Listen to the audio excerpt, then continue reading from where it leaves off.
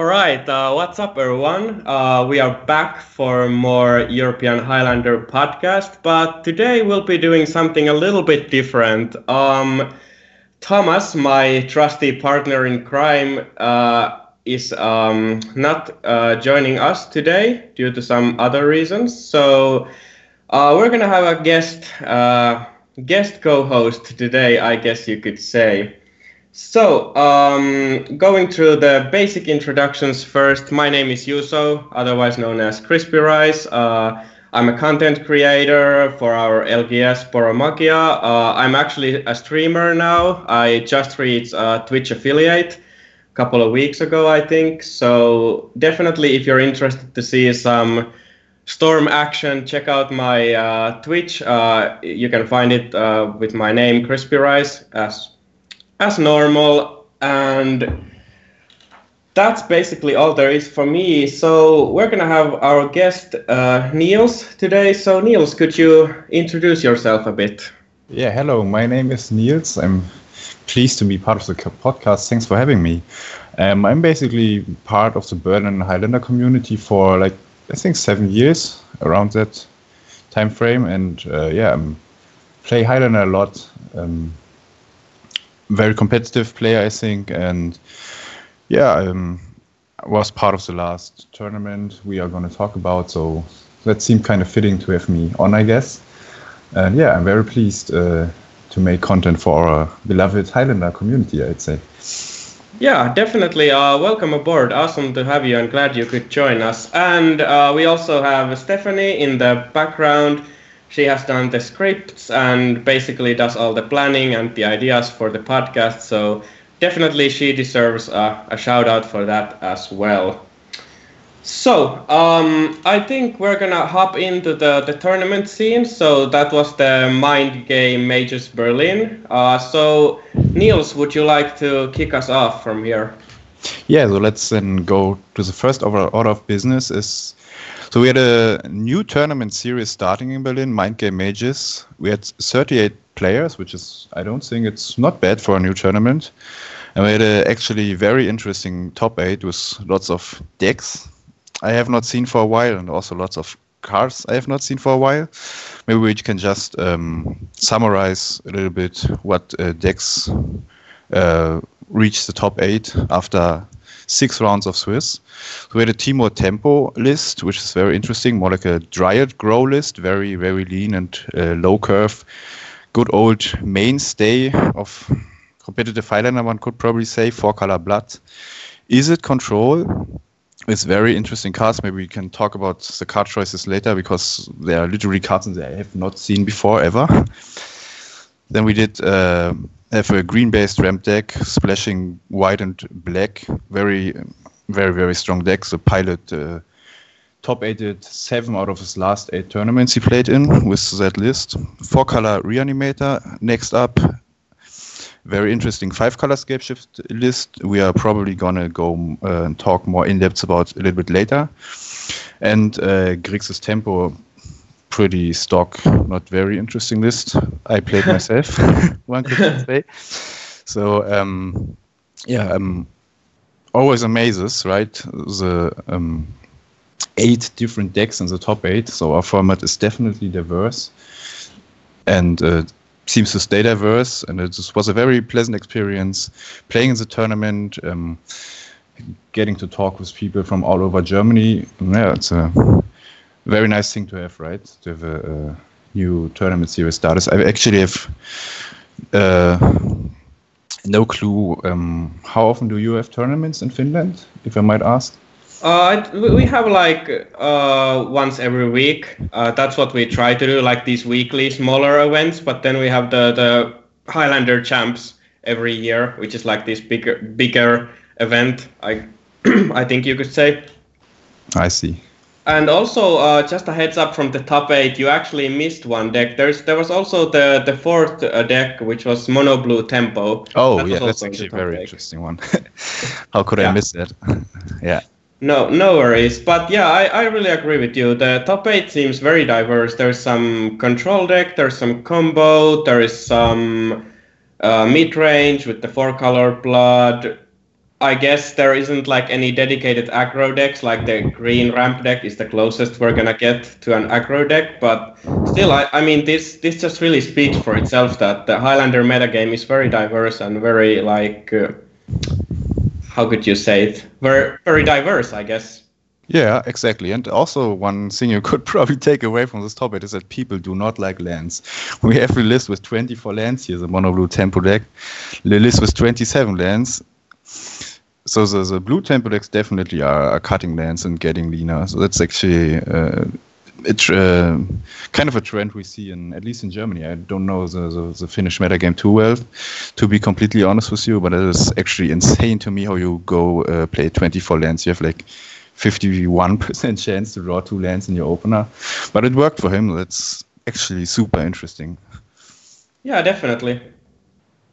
And we have some innovation on that front as well, I guess, new tech. And I think nobody will be really surprised to see Grixis against Scapeshift in the finals, I guess. But I think the Scapeshift list is also very innovative, not being the good old, one could say, stock 4-color list, branching out into the 5th color and basically giving the deck a new angle. Yeah, this was actually one of the things I wanted to talk with you since we are lucky enough to have you on board today about the general talk with the Scapeshift decks. Like there's the 3-color deck, there's the 4-color build, and then there's the 5-color build. Which you think? What do you think is the, I don't know, I guess you could say correct or the best build of Scapeshift currently in Highlander? I mean, I'm gonna be honest. I worked a little bit with the pilot of the 5-color build, and I also played the 5-color build in the summer last year. So from a Berlin perspective, you could say the 5-color build is like the state of the art, and definitely the preferred version. I don't even know what colors would you play in your 3-color version. Is it a Finnish thing to play Scapeshift in like Timur or something? Here it's been like either it's been Temur Scapeshift, just the one you mentioned, or then the 4-color one. I haven't seen 5-color that often, but I could be wrong. There definitely could be 5-color Scapeshift too, but I've seen Temur and then the 4-color ones. I see. Yeah, I remember playing against a Finnish Scapeshift pilot in the first Continental Cup. Exactly, I think he played 4-color. Yeah, it was a very interesting list. Yeah, I mean, I've not seen Timur myself, so I cannot talk about that really. But I just suspect that you have to play lots of basic mountains, and that's probably not great for the deck. I mean, Scapeshift in general has like this basic problem that you're playing a blue-green deck, and in the 4-color version you have to play lots of black-red dual lands. So that's like the basic tension of the deck. You are like, how and now you have basically, I think the best card Scapeshift got since Bring to Light is Field of the Dead. So you definitely want to play Field of the Dead, and Field of the Dead basically restricts building your mana base in a huge way. You basically can play at maximum 2 basic lands of each type, 1 snow covered and 1 normal, to facilitate your Field of the Dead or maximize it, you could say. And that is basically the idea behind the 5-color version, to maximize Field of the Dead. You might have seen that we play Primeval Titan now because it's just super broken to make your Primeval Titan basically a Grave Titan as well. And that is basically to maximize. So the mana is, in the 4-color version is really bad because you have to play lots of tapped lands, right? The Cinder Glades and the Cycle Mountains, the red, black and the red-green cycle lands. Yeah. And I actually played Scapeshift the tournament before this, and I lost a lot of games because my mana was just not bad in a sense that I couldn't cast my cards, but it was very slow. And the 5-color version, you get to play Sacred Foundry and you get to play Plateau. So it makes your mana actually faster. The mana does not get worse in the sense that you can't cast your cards. And you obviously get better cards due to the new splash. The power level also goes up. So from my perspective, the 5-color version is very, very superior. Yeah, that's actually interesting. Like generally speaking, when it's like you add more colors to your deck, your mana base gets worse in some sense. But now that it's pretty interesting to hear that you go to 5 colors and the mana base is actually better in a sense. So that's pretty interesting actually. Yeah, and I mean, I think the list that we saw in the last tournament is a little bit greedy. I would not play the double black cards, but obviously it worked for him. But he made some concessions towards the mana base. He's not playing Counterspell, for example, because it's pretty hard to get double blue on 2, I assume, in this list. But it also makes some cards that you already played better. I mean, Bring to Light for 5 is a huge example. Yeah? You get Bring to Light for Titania, which is insane in most cases. And you get Golos, which is a new hot card, I think, with Field of the Dead in the deck, which you get to activate if you play 5 colors. So there's exactly. lots of upside playing 5 colors. And then Golos is also, Golos for Field of the Dead is, I mean, everybody who's played Standard the last year had to endure that combo, I'd say. And it's also very, very strong in Highlander if you get to ramp into that. Yeah. I think it's basically, I would prefer the 5 color over the 4 color list any day of the week. I don't know the 3 color versions well enough to say if it's better than Teemo Scapeshift, for example. I played a little bit of Jund Scapeshift a couple of weeks ago, which is pretty decent, but had a bad combo matchup. But if you want to play Scapeshift, my advice would try out the 5 color version, tinker with it. So also, there's probably work to be done, like always playing Magic. But the general idea, maximizing Field of the Dead and getting to play untapped lands, I think is like the takeaway of the list, and that's very, very strong in that sense. All right.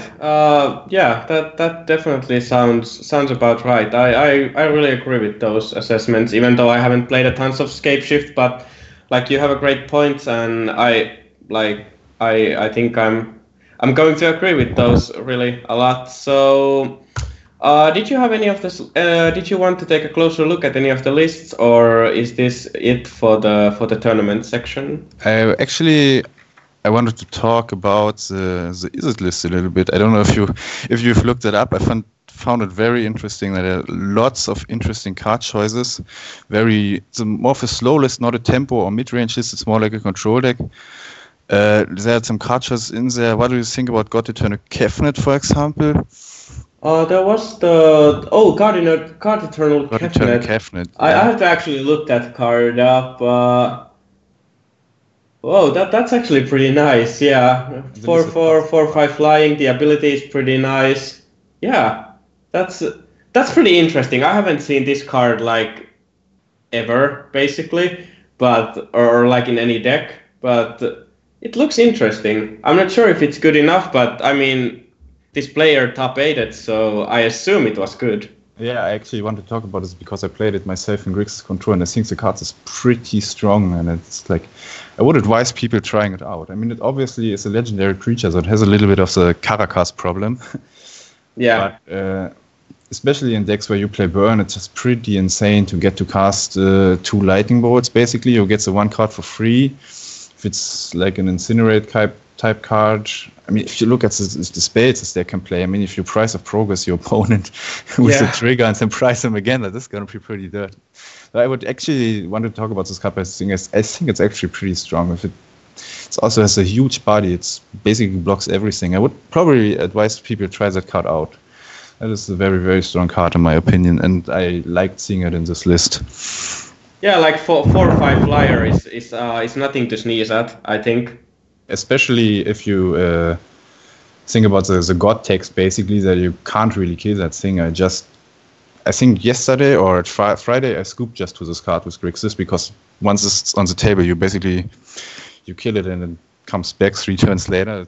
I think people should try that thing. I think it's interesting, and I think it's also strong. Yeah, definitely. The other one that actually caught my eye in this deck is, well, it's basically in all the Blue Moon decks, and I mean, this is a Blue Moon deck essentially, is the Mystic Sanctuary. That's a pretty nice land. I think that's pretty nice. The fact that you can like get it with fetch lands in this deck, you play tons of islands, so it's like, it should be always active, and just, getting back whatever spell you basically have used in the past, it's just a lot of value, I think, for a land. I think it's actually the second best card behind Oko from Throne of Eldraine. The Mystic Sanctuary is very insane, and actually, he thinks the card is so insane that he's not playing Blood Moon because it visits the Sanctuary. So if you want to have a takeaway about the power levels of this card, I think that says a lot. If you're not playing Blood Moon in Izzet, because the Sanctuary is so strong, in his mind, I talked a little bit about this topic with the pilot, so yeah, that card is absolutely absurd. Then and I mean, it just goes insane with Gush. Like, you just return the Sanctuary back to your hand. That's just disgusting. Exactly. Like, the first time I played against him, I actually was not very happy about the sequence. I got Bribery twice. Oh, he got my Primeval Titan and then my Titania, which is pretty funny actually. But the card is super strong. I mean, people who play a decent amount of islands, and it also checks with dual lands, should probably have this card in their deck. Very strong card. Definitely. All right. So, did you have anything else in mind, or are we gonna move to Theros? I mean, one remark is, I think I said already, if you want to win in Highlander, you just play the green-based ramp deck. He top 8'd 7 out of the last 8 tournaments he played, and 2 of those tournaments were 90 people tournaments. If you want to, I think it's probably the best deck in Highlander right now, if you want my opinion on that. Wow, that's bold, but yeah. Just a remark on the nickname Cradle Hoof deck. That deck is just the total nuts. Just a remark for people who want to win in our format, in my perspective. All right, awesome. So, I think that covers it for the Mind Game Mages Berlin event. Awesome event, and I hope we see more of these events in the future. So, right now we're gonna hop into the new set, Theros Beyond Death, and spoilers. So me and Niels have picked up basically our top 5 of cards that are interesting, that we think are gonna be good, and I think are gonna see decent amount of play in different decks. And I think many of these cards are gonna actually see lots of play in outside of Highlander as well. So I'm gonna kick things off with my first pick. I believe this was also on your list, but or maybe not. But whatever. This card is awesome. I think I'm actually gonna hate playing against this. So the Kunoros, Hound of Atheros. So it's the 3-mana 3/3 legendary creature Hound. What do you think about the card? I'm actually not that high on that card. I mean, I think it depends on your metagame. If the card is just a 3/3 with upsides, and we have lots of 3-mana 3/3s with a lot of upside in our format, or if the card is actually going to be strong. If you encounter a lot of Reanimator, the card is obviously going to be good. It obviously has a little bit of downside being a legendary creature, right? So you have like a free loss condition if your opponent has Caracas. Reanimator was actually the most played deck in Berlin. It's a Mind Game Mages, so I think the card has a lot of merit, but I'm not that high on the card because it's just, if you do not meet the criteria that the last 2 lines of text are relevant, I think it's just another mid-range beta that also can get bounced by Caracas, which is most of the time not great for you. I mean, sometimes you maybe can bounce it back to your hand and save it from a removal swap. Most of the time you're going to lose a lot of tempo if your opponent's Caracas. So not that high on the card. I mean, it's definitely a good all-around card. Maybe that's good enough, and it's also in a little bit weird color combination, right? Yeah, it's black and white, and then colorless. So I think, especially for the Finnish metagame, this card is going to be pretty good. I think that's why I'm a little bit higher on the card than you are, because Reanimator is just keeps doing well here in the Highlander champs, like every single year. Then there's a lot of graveyard decks. There's multiple storm decks here and that sort of thing. So I think here Kunoros is going to shine a little bit more. It does suck a little bit that it gets hit by Caracas, like you said, but 3-mana 3/3 with 3 nice abilities regarding combat is nice. It's decent against burn, even or not the red decks, but I mean, of course, it just gets lightning bolted, which does suck a little bit. But here, where there's a lot of graveyard decks and Reanimator, I think Kunoros is something. Actually, my friend is going to put it in his Abzan mid-range deck, just because there are like these decks that are soft to Kunoros, but I think it's a bit of a meta game card, I would say. Agreed. If you have a decent amount of Storm and Reanimator, it's definitely, I mean, the card has no real downside, right? It's a pretty decent card, and if you have a decent amount of these type of decks in your meta game, it's definitely going to be winning you some games, which is obviously a huge upside. But in Berlin, we have like one Storm player who does not attend very regularly. Yeah. So, you know, that's basically a metagame call. Yeah, but as you can see, if the metagame is shaped the way it is you described, I can definitely see it being a very, very decent and potentially even game-winning 3-drop. Yeah. Yeah. So would you like to choose the next card? We can like do it, one by one. Okay. Well, I basically decided that I wanted to put cards in my top 5 under the perspective of seeing the most play and maybe being the best cards in the certain decks I go in. I think actually Maya Triton is probably the best card in the set for Highlander, which is a 2-mana 2/1, 1 in the black, Death Touch, and has an ETB trigger that mills yourself for 2 and gains you 2 life. So I might actually be pretty biased because the last deck I played was Grixis with 5 Death Spells. So that is actually the card I want in that deck. It's not quite Baleful Strix, obviously, but it's a 2-drop body with Death Touch. It's very easy to cast. It facilitates Death Spells, and it gains a little bit of life, which is not going to be relevant a lot of the time, but also never going to be irrelevant. I think it's just a very decent card. I've seen it since the release, so since Friday in 3 different decks already. So yeah, I'm very, very high on that card. Maybe I will be proven wrong, but I think that card is very, very strong, especially in conjunction with Death Spells. Yeah, this was something that when I looked at the card, I was like, what does this really do? But now that you explain it, with Delve and those sorts of things, it actually looks like it's not like this, gigantic mythic rare thing that has tons of lines of text. But now that you think about it, it does these small intricate things, and there could be space for it. I definitely want to see it happen. Yeah, it's does a lot of little intricate things. So that's I think that's the whole package is what makes it a very decent card, I think. Yeah. Yeah, and just for 2 mana.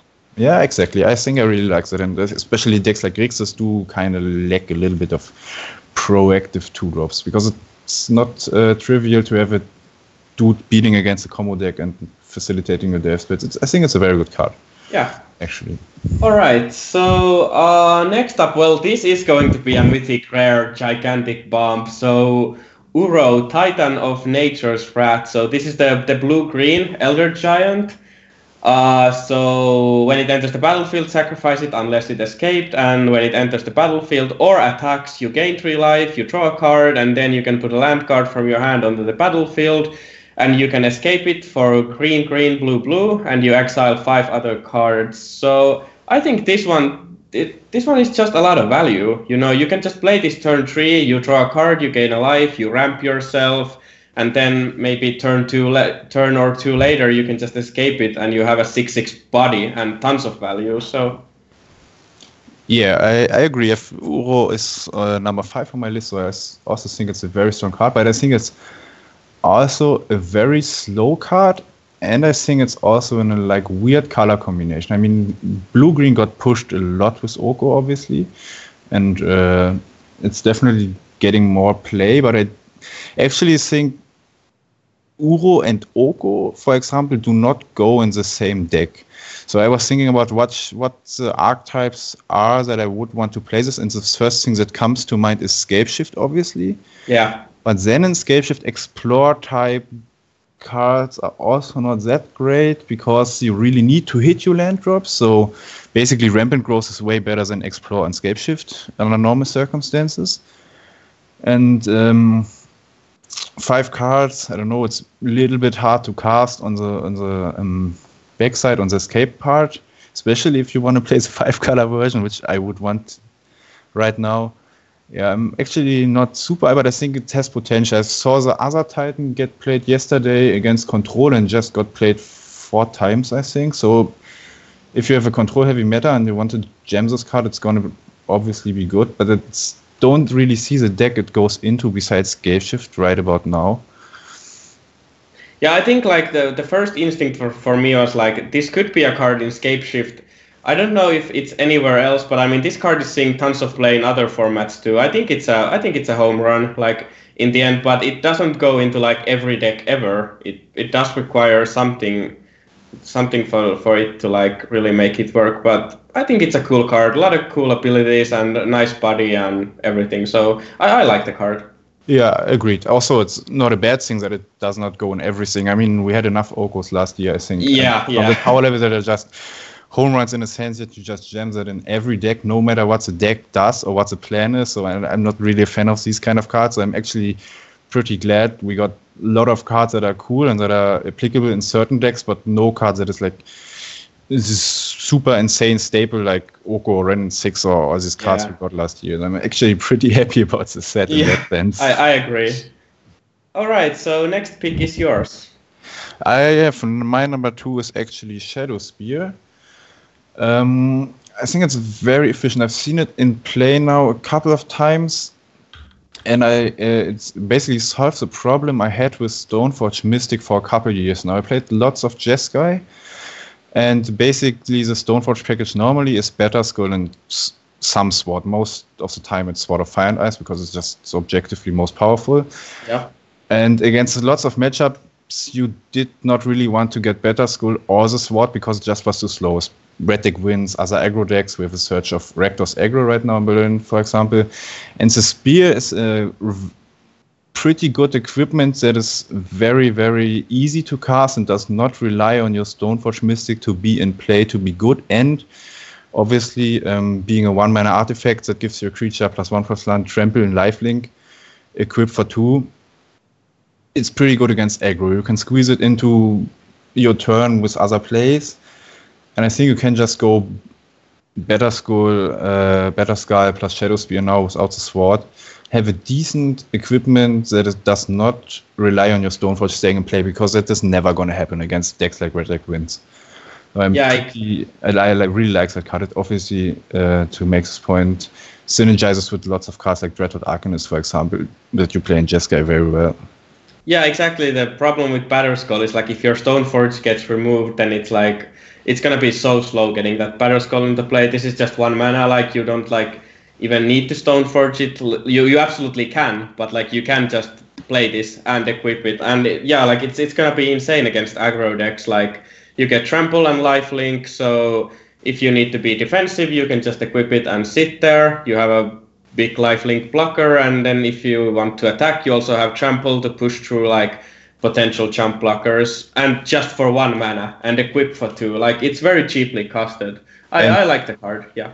Agreed. And obviously the other ability that you can make a permanent your opponent controls lose hexproof and indestructible is also not going to come up a lot, but it's also not irrelevant, especially for playing Jeskai a lot. I had a lot of problems with Thrun. I don't know how prevalent this card is in Finland, but there are a couple cards that are really hard to deal with, and it's just upside. True. Yeah, it's deal with cards like Thrun, for example, right? Yeah, it's one of those things like it's you most likely aren't gonna need it, but it's there if you need it, so might as well. Exactly. Yeah, it's a very good all-around card, I think. So next up, I chose. I think this is gonna be the one that we're gonna talk about a little bit. Dryad of the Elysian Grove. So this is the 3 mana 2/4. Basically, is an exploration, so allows you to play one additional land each turn, and then all your lands you control are every basic land type in addition to their types. So this card is already seeing a lot of play in Modern, in like the Titan and the Valakut decks, obviously. So Scapeshift style strategies, since this makes all your lands also mountains. So like Scapeshift of 6 lands is lethal.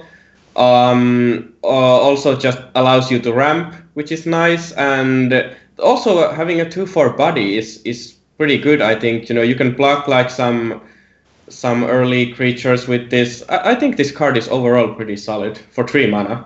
Yeah, I think that's just a home run for Scapeshift. I mean, you need to play a decent amount of lands to make this the second effect, the first line of text relevance, the exploration effect.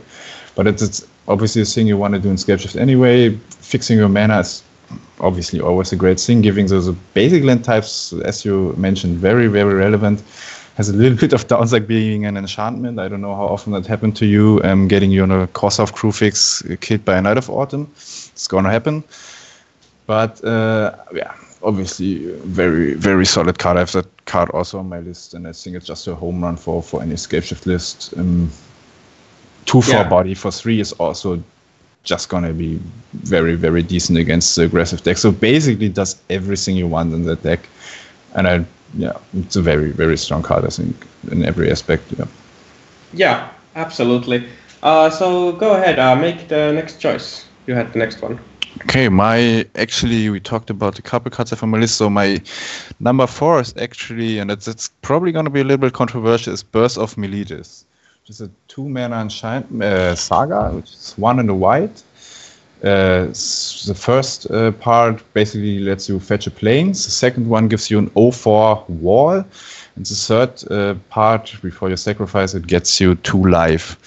So I actually played this card in standard blue-white control a bunch, and the card is pretty nuts.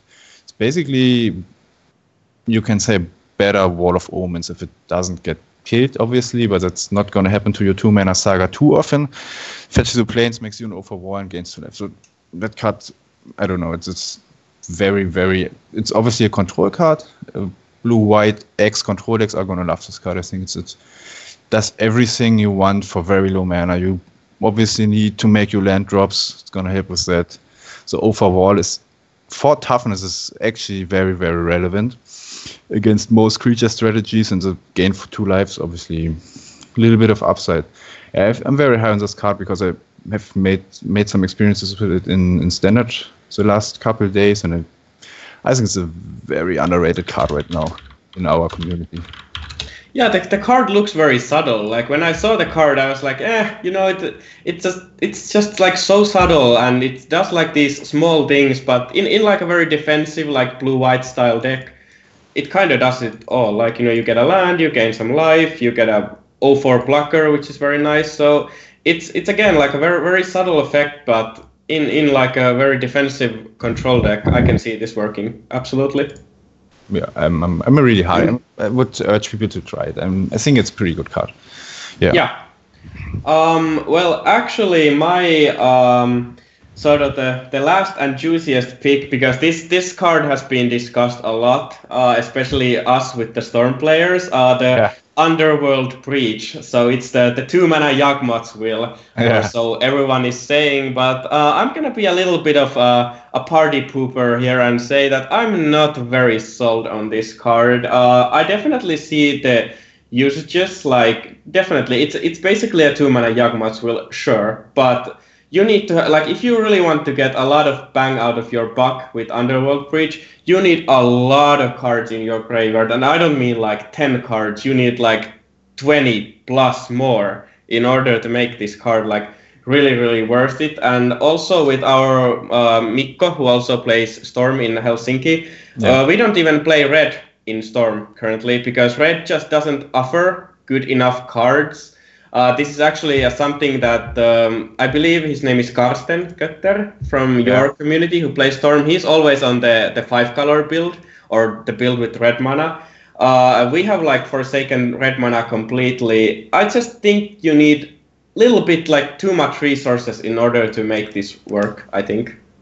Yeah, he's on the red list because he's very high on the red rituals actually, because it says it's a part of the deck that makes it more explosive. So that's why he's on the red list, if I remember correctly. I talked a while back about some with him.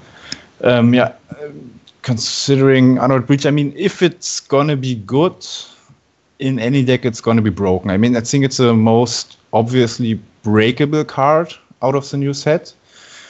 And it obviously has a little bit of problems. I mean, you can basically build your own combo deck with it, right? You need an Lion's Diamond and Brain Freeze, and then you can basically go off, I think, if I remember correctly. Yeah, that was actually what I was just about to say, that the first combo we came up with this was with Lion's Eye Diamond and Brain Freeze. Like, you generate a bunch of Storm, then you Brain Freeze yourself.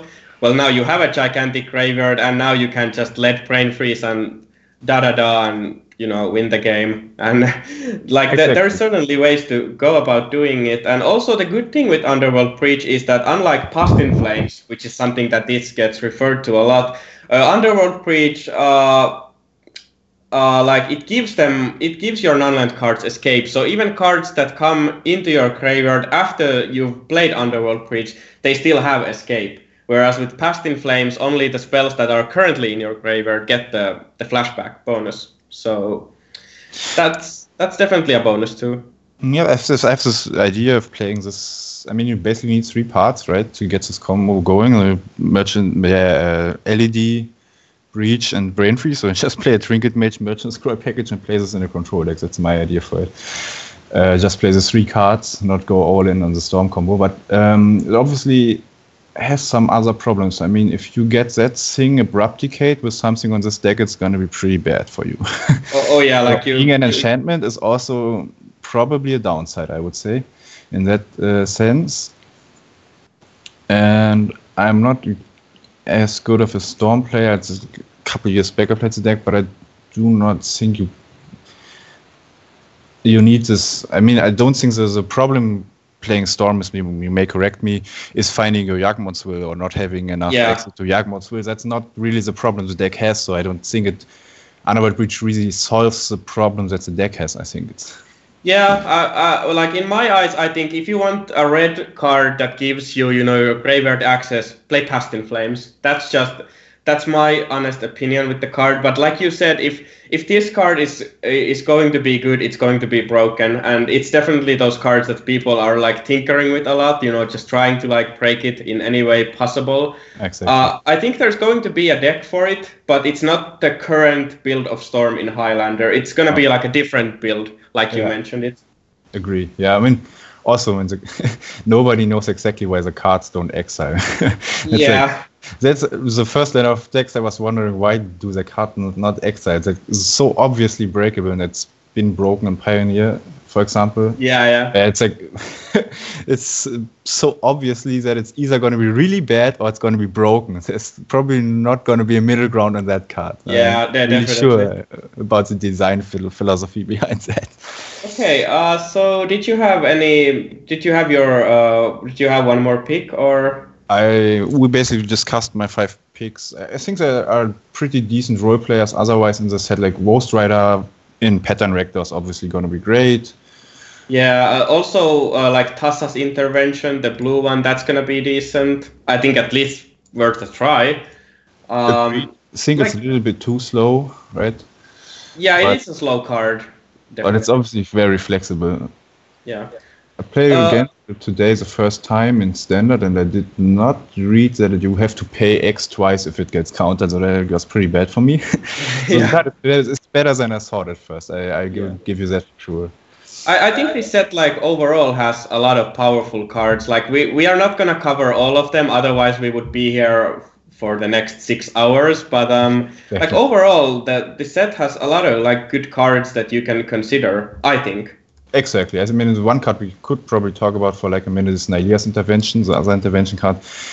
Getting to search your library for X lands is pretty good. If that's going to be good at any point, when you're getting Dark Depths or Dark Depths combo or some other shenanigans, I think that card is very, very high potential. Yeah, like you can find the Dark Depths, you can find Tolarian Academy, you can find Inventors Fair, like... Don't remind me. Yeah. There are a lot of good lands you can get with it. So, like I said, there's going to be a lot of awesome cards that I think people are going to try. All right, so Theros looks awesome. Awesome that we get to visit that world again. So now we're going to divert our way into the council news. So Niels, you can continue from here. Yeah, so basically we had watchlist changes. Being foreshadowed, one could probably say. So Oath of Druids is back on the watch list, if I remember correctly. Yes. And that is actually something I am very, very happy about. So I was pretty upset when Oath of Druids left the watch list, because I think it is probably top 5 pure power level in our format in general. The card Oath of Druids, it's just a very absurd card that is, when it comes down early, very hard to interact with and just prohibits the strategies that are getting played the most in our format, being creature strategies, by a lot. So I think the card is probably the best card in Reanimator, I would say. And I'm very happy that we now have the opportunity back to do something about the card if Reanimator keeps doing very well, which is, it is probably top 3 decks at the moment. So having the option back to potentially do something about the card if the card gets too oppressive is something I'm very, very happy about.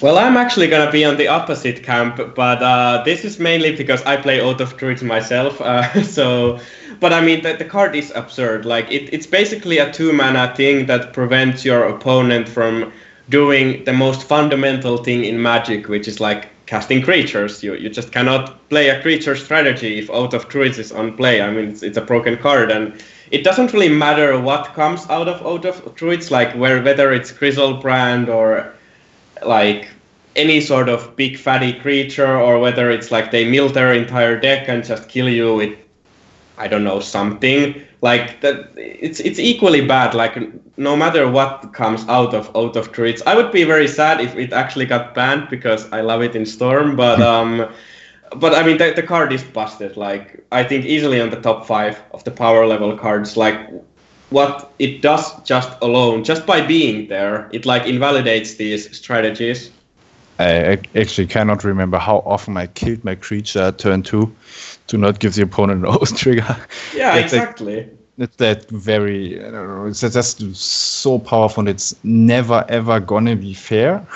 No. in any regard, and it's always gonna be probably in the top 5 cards. So, I mean, I'm also not saying you should ban Oath of Druids, but I think it should be on the watch list because the card is just too powerful to not be on the watch list, to not at least have the opportunity to do something about it if we have like 7 Reanimator, 1 Storm deck in the next top 8 of the big tournament. You know what I mean?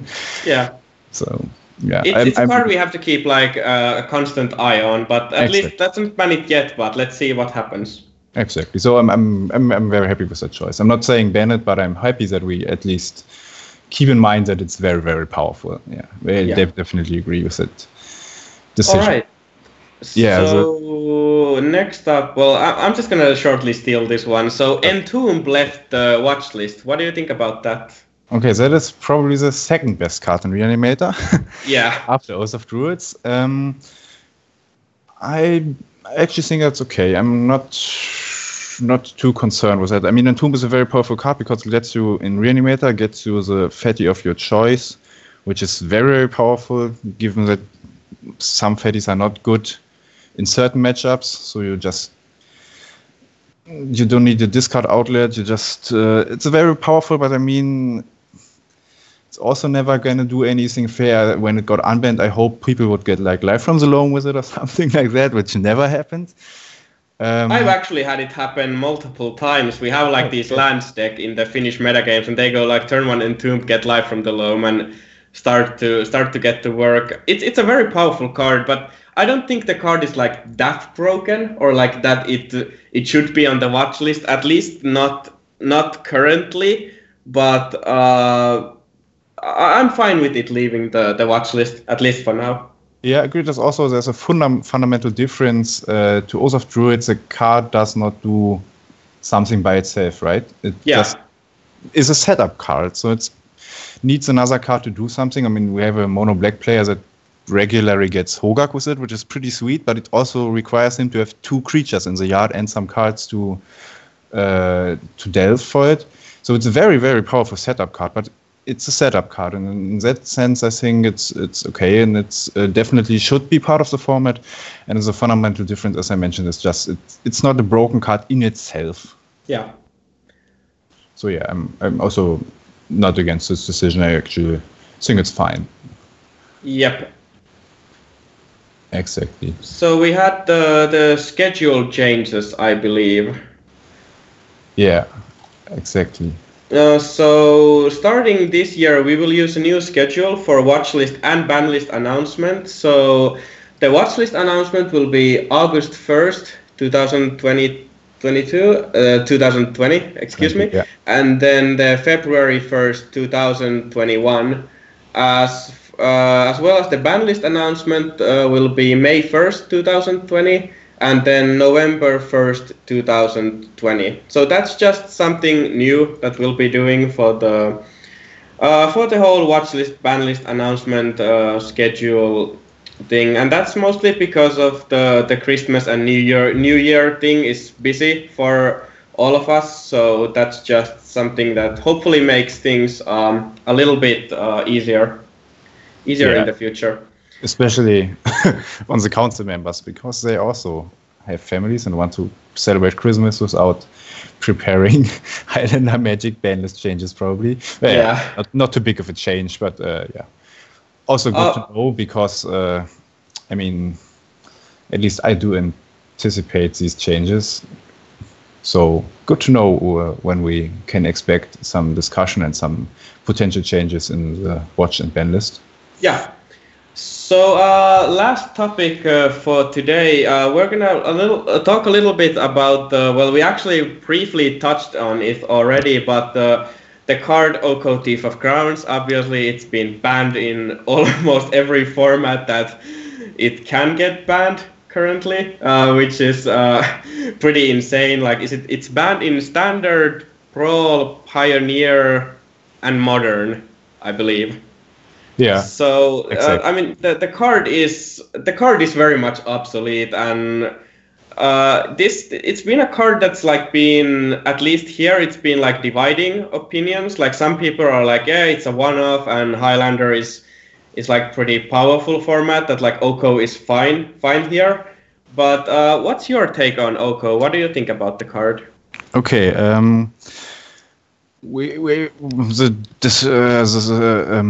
Opinion here is split as well. Yeah, with people who are absolutely going full tilt if they see the card being played and don't want to play Magic anymore. And then we have people that think it's kind of fine, and I'm not sure yet. I think the restricting part of the card is that it has Simic mana costs, so that is a thing to keep in mind. The card is obviously the fundamental problem with the card is, I think, it is as good against everything and wins the game by itself, and it is hard to interact with. So there's a lot of things going for it that make it very powerful and very frustrating to play against. And if you want my opinion on that, it's also not very rewarding to play with it, because it does not feel very good to just make a fool attack the opponent. So it brought a lot of decks back that were not really seen, at least here. We saw a lot of Temur, Sultai, and Band being played the last tournaments, which is obviously a good thing. Decks coming back, more decks being played that were not played beforehand. But this Oko is this kind of card, I don't know. I remember the last Continental Cup. I never experienced that one card shaped the mindset of so many people so much. Like, Oko basically was everywhere. In everyone's mind, it was the only topic that was talked about. And I played Oko in Scapeshift, and I had people to my left and to my right, like 5 people. Everybody had Oko on board. Loyalty ranging from like 10 to 15. Yeah. So I've never experienced that, to be honest, in Highlander Magic, that one card polarizes so much. So, and power level wise, I think it's a little bit too strong. I would not be sad if it got banned at all, but I also can see the argument saying it has a very prohibitive mana cost, and it supports decks that are not played or were not played a lot beforehand, before Oko got printed, basically. But the problem being that it's just good against literally everything, like against every deck, every archetype, against combo, against control. And it just, it's very hard to interact with on Highlander. We don't have a lot of Planeswalker removal. Yeah. So I'm not very happy about that card, to be honest. Yeah, I mean, it's a stupid design mistake. I think that's been covered many times. Like you said, it's literally, it's good against any deck, and it's just like it's a 3-mana Planeswalker that like wins the game on its own. It doesn't need any help. It doesn't need any setup. Like, you just play it. You just use it a couple of turns, and you're just so far ahead. I would not like. It's a difficult discussion because the card hasn't been around for that long. Exactly. I think we need like more data on it. We need to see it being played more before we can like make any sort of assumptions with it. But it sort of like reminds me of True Name Nemesis in the sense that it's a 3-drop that can just win the game by itself and really doesn't need any help. Of course, Nemesis is a whole another discussion. We won't go to that today, but like they resemble each other in that sort of way. They are both just 3-drops that can win the game by themselves and don't really need any help. But I would say let it be in the format for now. Let's listen to the community, like how they feel about the card. Like if it starts to like dominate too much and like people are constantly complaining about it, and there's a clear indication that it shouldn't be in this format, then let the council take a look at it, and let's hear the community and make our decisions based on those things once we know more. Yeah, 100% agree. We should definitely give it some time because the card's like legal for a couple months now. So yeah, 100% agree with your statements there. All right, so I believe that does it for the council news. So we're gonna wrap up this episode for now. I hope you enjoyed. We took a small look to the Taros Beyond Death. Hopefully we picked up some interesting cards for you. And like I said, there are still many other cards we couldn't take a look right now. So definitely an interesting set Highlander wise, and just an overall great set. We had an awesome tournament in Mind Game Mages Berlin, great diverse top 8, and overall Highlander looks very, very good currently, at least in my eyes. There are like some cards like Oko and Oath of Druids that we need to keep an eye on, but nothing too stupid is going around currently. And yeah, like always, all of you dear followers out there, if you have any ideas, wishes, what you want to hear about Highlander, like if you want that we'll discuss more about the watch list or council or basically anything, let us know. Let me know. Let Stephanie know. Let Thomas know. Let Niels know, let anyone know in our forums, in our Facebook groups. We will definitely keep monitoring your feedback of this podcast. So, yeah, Niels, thank you so much for joining us. It was a real honor to have you covering the Scapeshift archetypes. So thanks a lot for joining us. Thanks for having me. Yeah, so until next time, people, happy Highlandering, and I don't know, preach those underworlds, I guess. So thanks a lot, everyone. Bye-bye. Bye.